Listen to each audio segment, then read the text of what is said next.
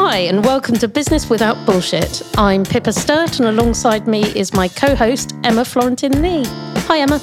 Hi, Pip. And today we're joined by Jamelia Donaldson. Jamelia, welcome to the podcast. Thank you for having me. It is our absolute pleasure. Tell us a little bit about what you're doing at this moment with your business. Sure. So at this moment with my business, we are preparing to open our annual pop-up shop in Birmingham. So by default, we're a monthly subscription box for women with naturally curly Treasure Tress. Treasure Tress, yeah. Right? And every year to celebrate our brand anniversary, we open a pop-up store. This year, we're opening a pop-up store in Birmingham. And so we're preparing to open it for 2 months, which will be the longest we've ever had a store open. Yeah. That doesn't sound like a pop-up. Yeah.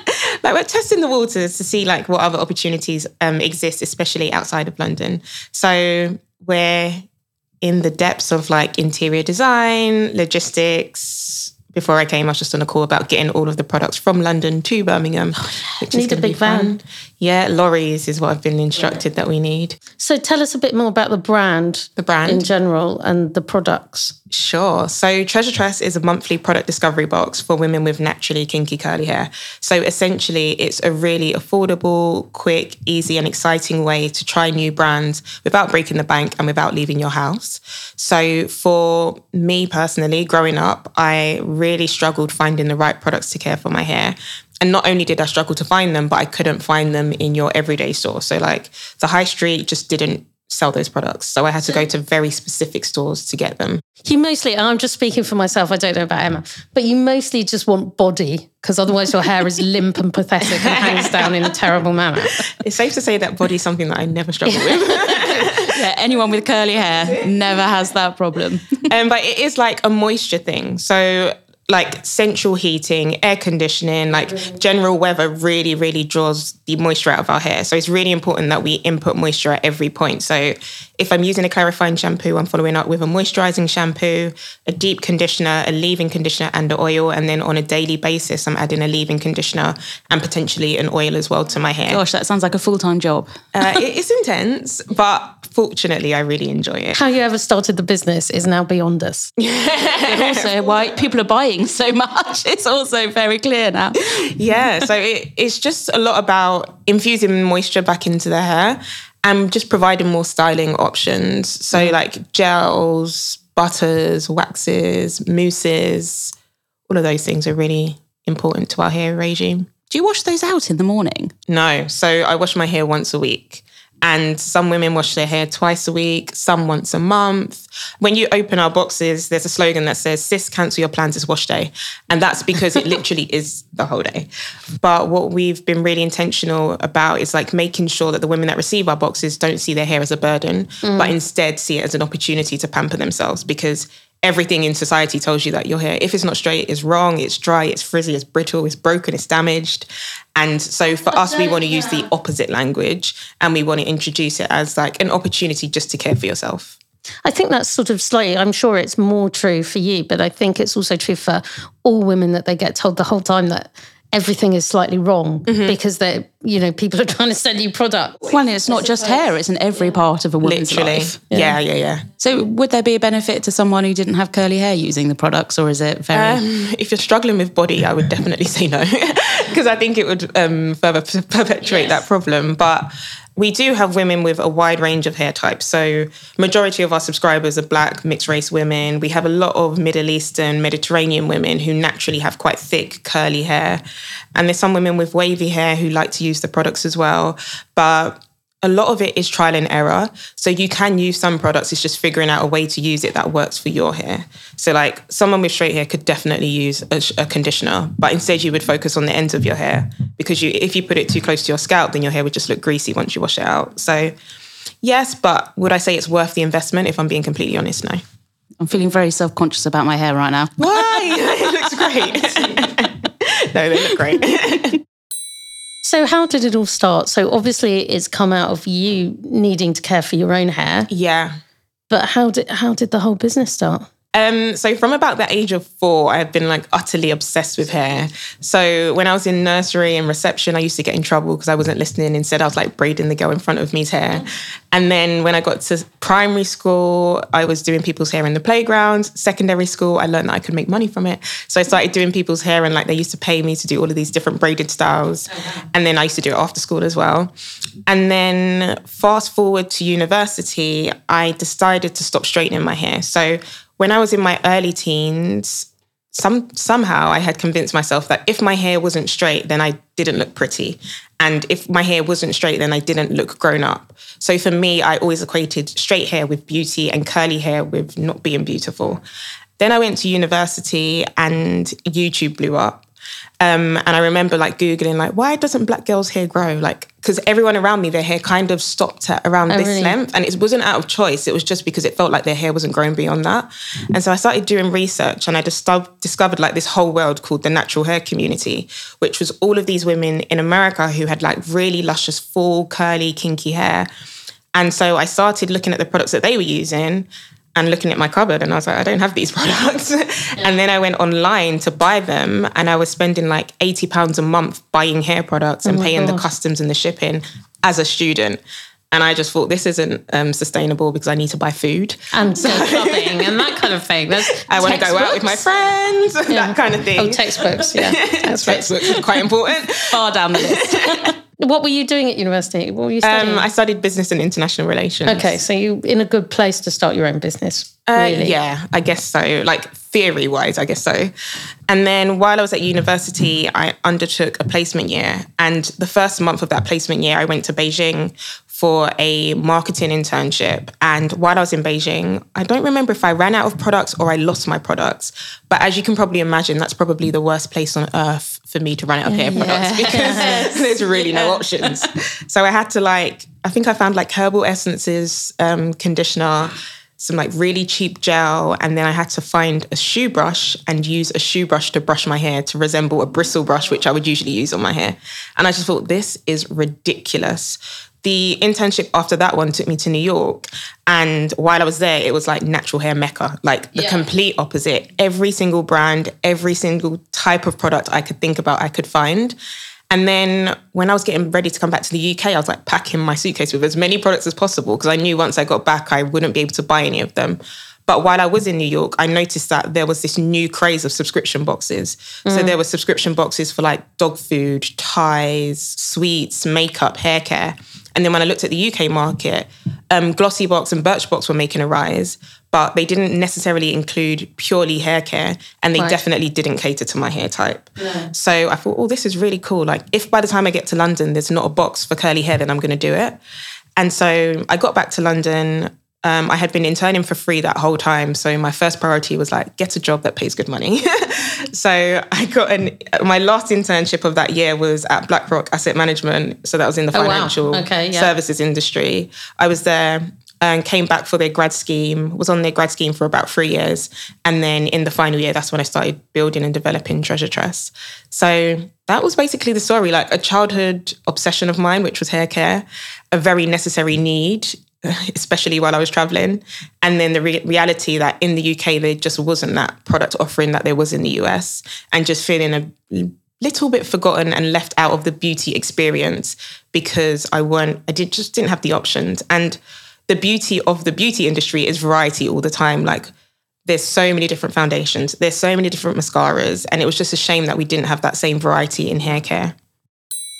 Okay, so we're going to wind the clock back. I know we've talked about how you started your business, but what was your first ever proper job? So my first ever proper job was NHS admin with one of my best friends. Her mum was like a senior manager, and she was like, we need some data entry. How old were you at this point? 14. Basically. Okay. Kind of explains the NHS admin issues. So yeah, I mean, I don't want to take full responsibility for that, but that was the first one. And yeah, it was what it said on the packet, data entry, not exciting at all. And then what, you went straight into business at university? No, I had so many retail jobs. Oh, really? Yeah. The first one was, I think that's where like my love for like meeting people in real life came from. So after that, my next job was Ted Baker, House of Fraser. And I thought that I had like absolutely won at that point, because I was like, finally a job that's glamorous. I actually get to dress up to go there. Presumably got a very good discount there. Yeah, so like your first day you get to pick out your outfit. And I was like, oh my God, this is amazing. I could never buy Ted Baker. And then after that, you get a really good discount. So that was great. And then after Ted Baker, it was actually in Birmingham. It was at Kurt Geiger. Again, a great discount, 50%. So that was great. The only downside was that you had to wear heels throughout your whole shift. Oh God, no. that would be a no from me. So that was hard. And then after Kurt Geiger, it was Charles Tyrwhitt on Regent Street. So that was like Suits. Yes. I think that prepared me for having really good meetings with men, because I always knew how to like win them over and talk them around for the sale. So that was good. And you presumably got used to them massively patronising you when they came in and wanted a suit. Yeah. Definitely.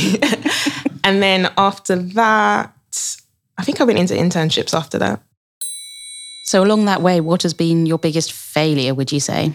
While building Treasure Trust and while in corporate, actually, I do wish that I wish that I actively sought out more mentors while I was in corporate. I wish that I sought out more sponsors to speak on my behalf. I wish that I found out the process for promotion really early and kind of followed that blueprint.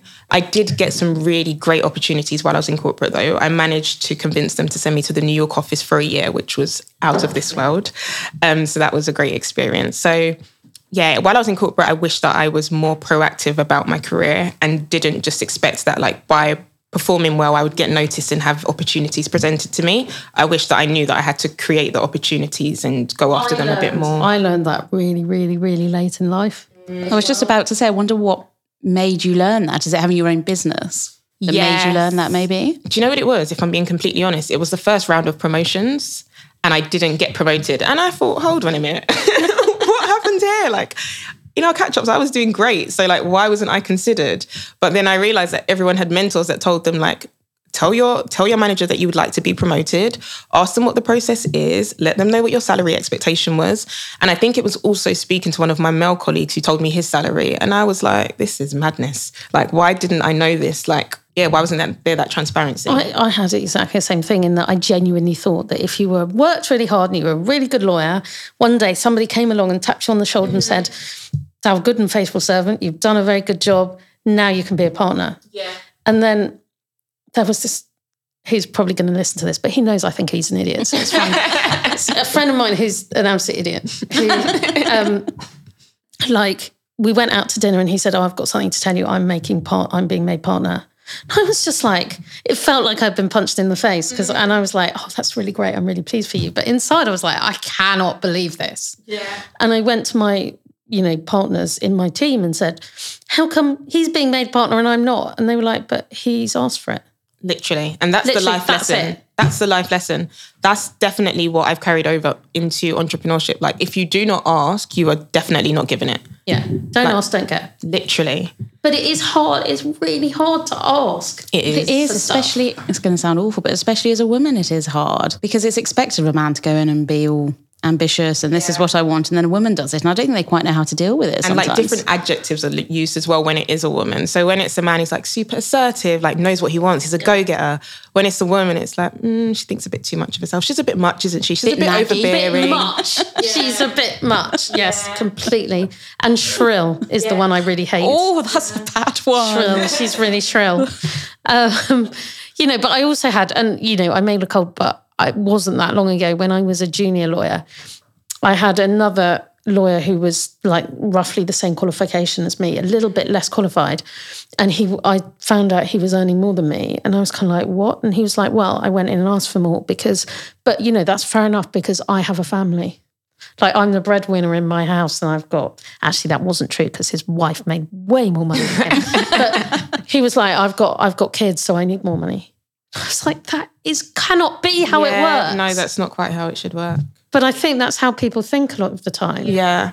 So there's a lot of conversations online about like little girls that are like so outgoing, so ambitious, and like just continuing to nurture that because somewhere along the way, women are told like, don't be too loud, don't ask for too much. Shut up. Literally. But do you think that's a problem in our generation, or it's more a problem in the generation above who are being asked and it's their reaction to being asked that is maybe off. So actually, it's actually nothing wrong with our generation at all. Yeah. It's the response to those people above that isn't right. And therefore, we're almost conditioned to going, you know what, I'm not even going to bother asking. That is a good point. I think it's a bit of both. I do think that somehow there's this thing that happens that like shuts women up at quite a young age. But equally, I do know that like there are huge like differences generationally. Like my generation versus like Gen Zs, we're like, I don't know if any of you have ever had a Gen Z intern, but it is a rude awakening. So like those women are coming in knowing exactly what they're coming in strong. Coming in strong. And it is a shock. But I constantly have to tell myself like, okay, ego aside, this is good to see. This is how I wish maybe I had been when I was younger. But I also think, you know, certainly for my generation, that when I was a junior lawyer, the women that were at the top of the game, the women who had made partner, were just like these massive ball breakers who were just like, you know, just like scarier than the men, more aggressive than the men, more pushy than the men. Isn't that because they probably had to be to get to that point? I can remember like literally thinking, I don't want to be like that. Yeah. That's terrifying. I don't want to be like that just to get ahead. And it's taken an awfully long time for that to not be the kind of pattern of how you have to behave if you want to get ahead as a woman. What do you find most uncomfortable about running your business?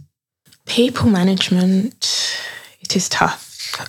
I always say that like I had this idea, I was so excited by it, really loved the problem, really love solving the problem, but nothing along the way taught me how to manage people.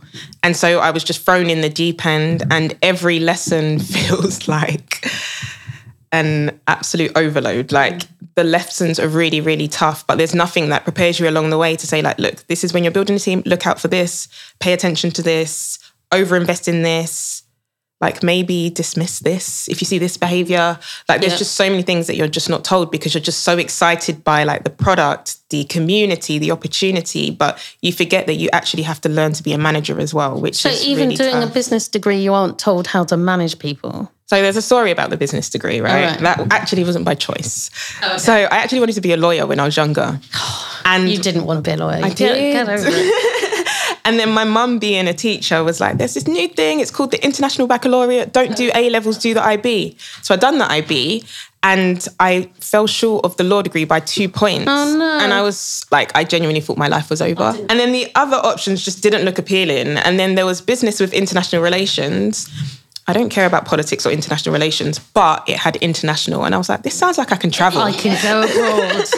So I was like, well, if I do this degree, I have to do a year's placement and I can do it abroad, which sounds like fun. So, and it was, during that time, I went to Uganda, Beijing, New York, all through my degree. So I was like, this is brilliant. And then the business just kind of came with it. So I didn't do that degree with the intention to start a business. I done that degree with the intention of having a great life experience. Which you had. And that is the point of university, no? It is. Like the degrees, I always, like my little cousins just started uni. I'm like, remember you're going for the network and the people and the experience. The degree is nice to have, or you need it. But really the greatest takeaway is actually the people and the experiences. I mean, I'm almost 50 and some of my best friends are still my university friends. See? I was doing someone's passport application the other day because as a chartered accountant, you only ever hear from your friends. And then you need someone to countersign their passport. And you have to say how long you've known these people for. And I've been out of university now more years than I was old when I started. And that is quite a scary statistic. Is it the hiring that you have a problem with, or the managing people when they're working for you, or the firing? I find hiring quite easy. I find management of people quite difficult, primarily because as the founder entrepreneur, you've always got like this huge drive, like you're excited. So when you don't see that in someone else, or you've got to figure out how to draw it out of someone else, it's quite a challenge. Like I know how to get myself motivated, how to get myself riled up, but you have to do that for different people in different ways based on everyone's different life experiences, motivations. Yes, I have a lot of respect for managers and leaders now. And I always joke that I remember when I was in retail and I was like 5 minutes late and my manager was angry and I'd be like, what's his problem? He hasn't got a life. And now I'm like, I get it. Like, and now you're like, oh my God, how come I can't get in on time? Yeah. So yeah, I think it's a difficult dance of like understanding how to motivate people and build a really solid professional relationship, but then also managing like the human emotion that comes with it. And like, I think as a woman, you always overcompensate and always give the benefit of the doubt. And you always consider probably too many factors, whereas men are quite like clear cut, like they performing well, they're bringing in money, great, they can stay. Whereas for women, it's like you're considering, oh, but what's their home situation like? Like you're always just thinking of too many things. So yeah, it's something that I'm intentionally working on improving. I totally get it, because I continually stress about, it's the whole getting on with people and you don't want people to hate you or to complain about you because they think you're mean or anything else. But you need them to have a level of respect for you. Yes. You can't just be their best friends. Yeah. And I think that's a mistake that I made quite early on, I would say, because everyone on my team were like age mates, or maybe they're a bit older than me. So there is that natural tendency to like professional starts to merge with personal, and then that's when it gets really tricky. So, and then when you have to step back into managerial mode on Monday, it can get a bit awkward. So that was probably one of the tougher lessons. I can remember quite a few years ago saying to one of the idiot again, saying, like we were all down the pub, and I was like, we don't have to be in the pub with these other people, and we kind of can't be, because we can't talk about what we need to talk about. And there's that moment where you realise you can't actually be friends with them because they're your employees. Yeah. And I think it's tough because I really like the people that I work with. And I think all the time, if we weren't working together, you would probably be one of my best friends because I really, really like you. But equally, I'm learning as the business scales up and as I get excited to hire more people, I understand the value of having that separation. So it's great to really get along with people, and I think it's really necessary, especially of a startup. Everyone's really intermingled, but there is value in that slight distance, personally. And now a quick word from our sponsor. Clark got its start back in 1935, and while the world has changed a bit, it's more than just survived. From complying with the FCA and all things financy, they can also speak fluently in the language of legalese. Ori Clark was born and raised right here in the UK, and now for 20 years they've been helping others get set up and on their way. Ori Clark's doors always open and happy to provide straight talking financial and legal advice since 1935. Big shout out to Sean Veer Singh for a stellar jingle. You can find him at Sean Veer Singh Music on Instagram. And at this point, let me quickly remind you to give us a nice review, please, on Apple Podcast, or follow us on Spotify so you'll never miss an episode. Now back to the chat. What do you think the biggest problem facing your business or facing the industry as a whole is? So last week I released a trend report, which basically highlighted the discrepancies between mainstream hair care products and products for naturally textured hair. It was written alongside a founder of an agency called Translate Culture and one of my university lecturers who's now a professor at Warwick, Laura Chamberlain. She helped us write the report, and ultimately one of the key points was hidden texture tax, and that was basically highlighting how much women with textured hair have to pay versus women with naturally straight hair. And it also highlighted the fact that Black women account for 2% of the population but 10% of beauty spend. Oh, wow. And when we're talking to brands and when we're pitching to brands, the conversation always is, oh, there's no budget. Sorry, we don't have budget for that. No, there's no marketing spend. And it's like this is the biggest opportunity. Before the trend report, we released a white paper, and that was called The Untapped Opportunity in the UK Afro Hair Market. And it was the title says it all. It's this is the biggest opportunity in the UK in the beauty category, but no one wants to spend on it the way that they should. And then it was also about highlighting the difference between Black British women and African American women. Because what I found when I was launching Treasure Tress was all of the research papers spoke about Black consumer spend, but it was only American. There wasn't anything to account for Black British spend. Not to mention, when we talk to brands, they're like, yeah, we're already doing these campaigns for Black women. And it's like, okay, that's in America. The British experience is completely different. And so you need to invest in that narrative as much as you do the American narrative. So the biggest challenge has definitely been brands and talking them round and just constantly having what feels like sometimes the same conversation of, oh, there's no budget. But it's so what are you spending on exactly? Because this is the opportunity. The return is great. Like for 2%, you can get a return of 10%. Like that. Yeah. That seems like a no-brainer. Yeah. Sadly, it's not for a lot of people. That's kind of better for you though, surely, because that is now what you are doing. You are taking advantage of that hole and going, no one else is doing it, I'm going to do it. It is, but then we don't produce our own products. We work as like a marketing arm channel for these brands. So if they tell us that they don't have budgets to invest in this, then ultimately they're not giving us enough product to service it. And when they do create the products, they fly off the shelves. Not to mention, with the hidden texture tax, they sell their products for a much higher price. The margins are massive, but it's just convincing them that it's worth the marketing spend and it's worth community building with these women. And that just seems to be the missing piece. It's gotten better since we started, but the trend report kind of just puts it in black and white. So what are you most excited about for the future of your business? Growth. Definitely growth. Gosh, you sound like Liz Truss now. Say it. Sorry. I was hoping there'd be some international travel in there. International expansion. And the next pop-up shop that you're going to invite us to. Absolutely. The launch party is on the 28th of October. But yeah, continuing to expand and just solve the problem for women globally. At the moment, we send our boxes to over 42 countries, and there's just some random countries that pop up on our sales list sometimes. And we're like, I didn't even know that there were like Black and mixed race people there. But it's like these women are... Okay, it's not. That's a country. Literally. How did they get there? But it's like they get to these places. It's great. There's like opportunities all over the world. But at the most basic level, they can't wash their hair. So for us, it's like, how do we service more women all over the world without sending the products only from the UK? Because the customs tax and the shipping is horrific a lot of the time. So like, how can we do a better job of that? And just continuing to execute bigger and better campaigns on behalf of brands to help them do a better job, because D&I is sometimes entertaining to watch when brands try to do it independently.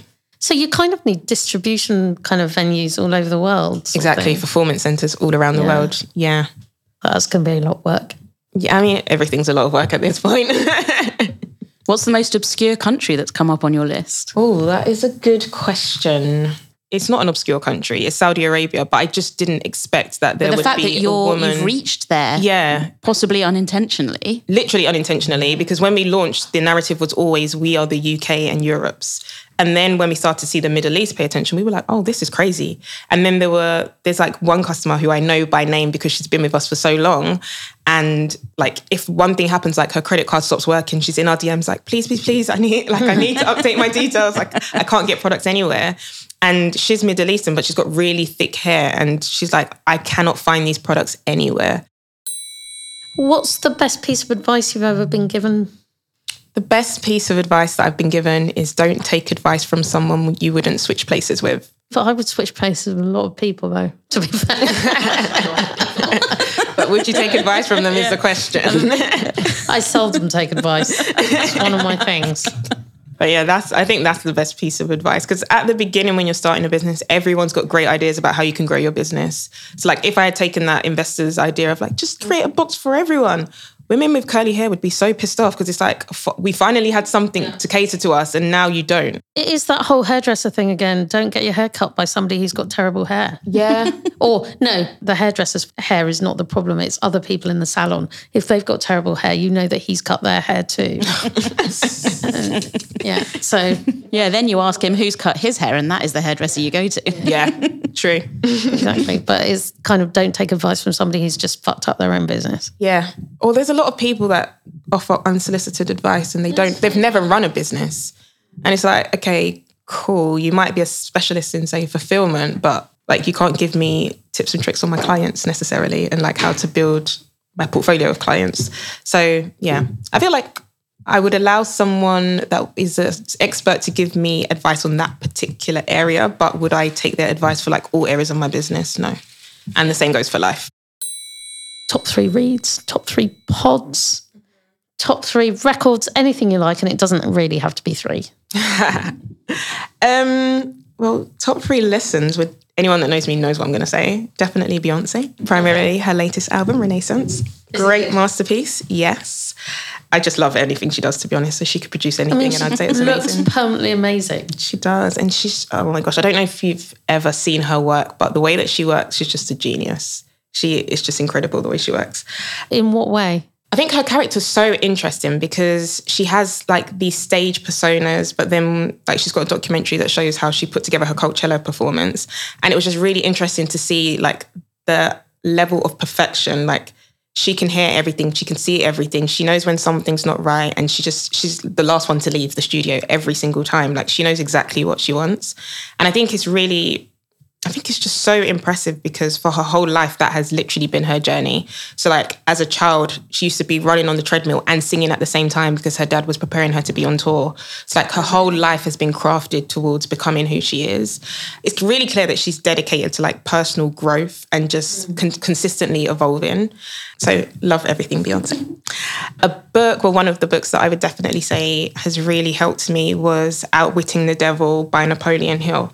So that was the book that I read when I was trying to decide, like, do I leave my job or do I keep at it and like try to do both and just forget about this business idea? And that whole book is like around fear and the concept of fear and where it comes from. And by the end of it, you just feel like you can pretty much do anything. So I read it at the perfect time.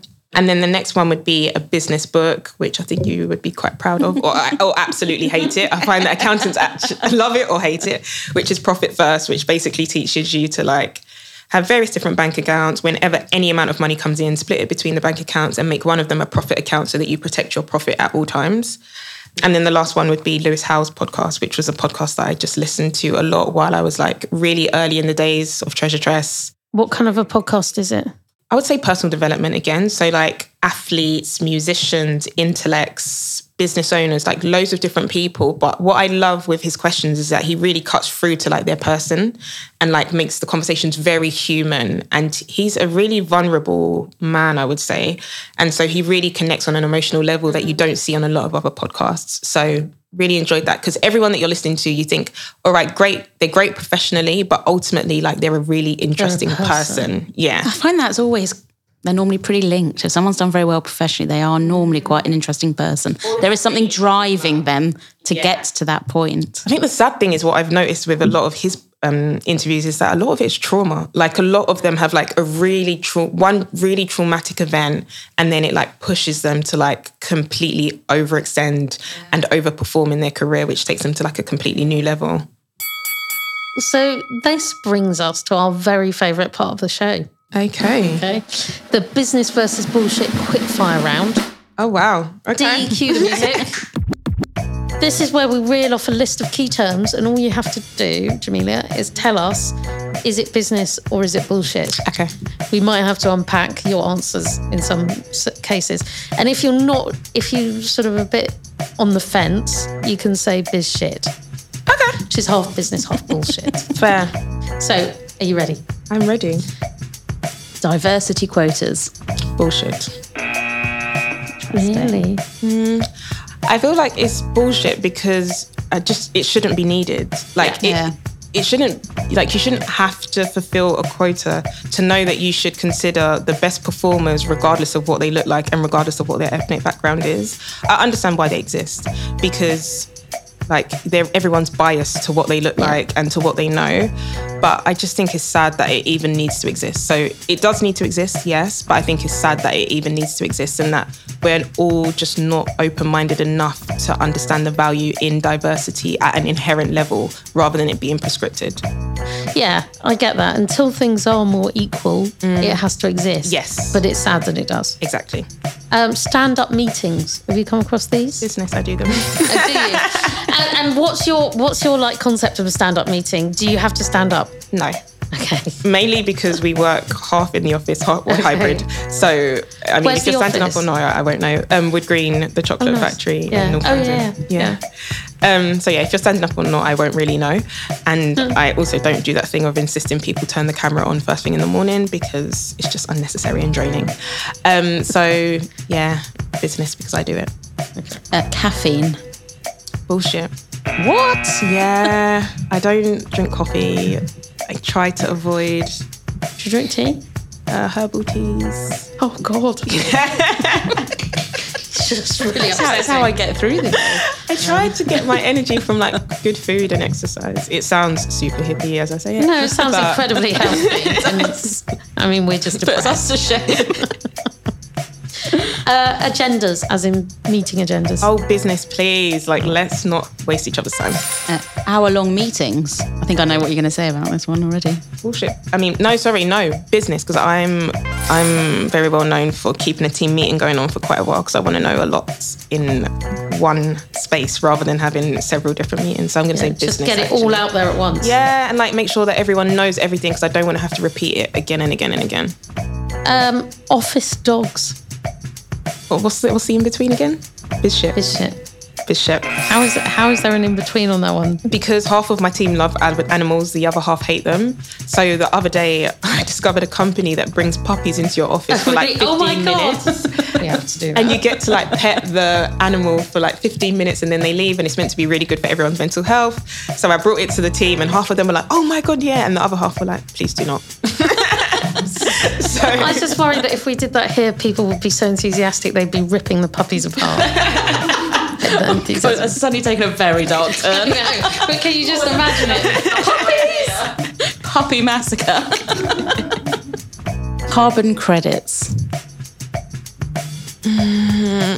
Bullshit. Probably is, you're right. Swearing in meetings. This shit. Like, I don't think I've ever been in a meeting where someone's sworn, if I'm being honest. Clearly, you have not been in a meeting with me. But I mean, if it's the best means for you expressing yourself, go ahead. Pub lunches. Business, why not? Yeah, why not? B Corps. Bullshit. I'm sorry. Because... You're amazing. Again, it's that like tick boxing exercise. If you're running a startup of a certain time, you just don't have time to go through all of those loopholes. It can probably be bull. Shouldn't say this. I'm not buying it entirely. Yeah, I think you're probably right because I think there is a level of you do this thing and you do this thing and you do this thing and you get the stamp of approval. I'm probably saying it because I started doing the application and was like, I don't have time to do this. So I'll probably bias for that reason. It's almost a full-time job just sorting it out. It is, and it's a privilege to be able to do that, which is why I said bullshit. Like, if your company is of a certain size, if you've got particular funding, if you have particular networks, you can probably get it done in half a day. But if you're not, and you're slightly removed from that, you just don't have the resource, the energy, the expertise to do it. So when you're thinking about like growing your business versus filling out this form, I'm going to choose growing the business. NDAs. Business. Oh, I like this. This is good. Unlimited holidays. Bullshit. I don't do that. And I've heard that companies that do that, people don't take as much holiday. And there's this like weird guilt thing that when you finally do take holiday, people look at you funny. So yeah, I'm going to say bullshit. LinkedIn. Business. Although it's become a bit like Facebook now, hasn't it? Formal work clothes. Oh, bullshit. No way. Love it. Brexit. Bullshit. Bitcoin. I'm going to say bullshit because I didn't get in at the right time, so I didn't leave at the right time. It's definitely bullshit. NFTs. Also bullshit, probably. Yeah, same. Yeah, didn't buy those either. The answer above. Excellent. So that's the end of the quick fire round. Well done. You got 76 out of 80. And swore more there than you have in the rest of the podcast. Literally, yeah. Pippa has this effect on people.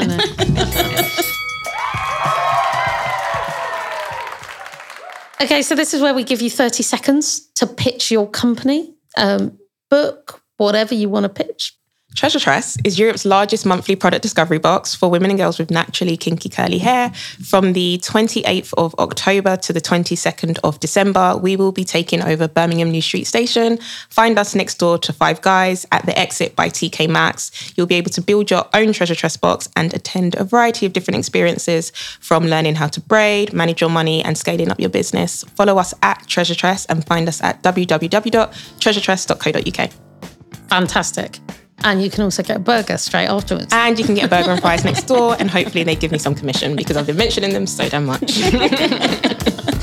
So there you have it. That was this week's episode of Business Without Bullshit, and we'll be back with BWB Extra on Thursday. Until then, it's ciao.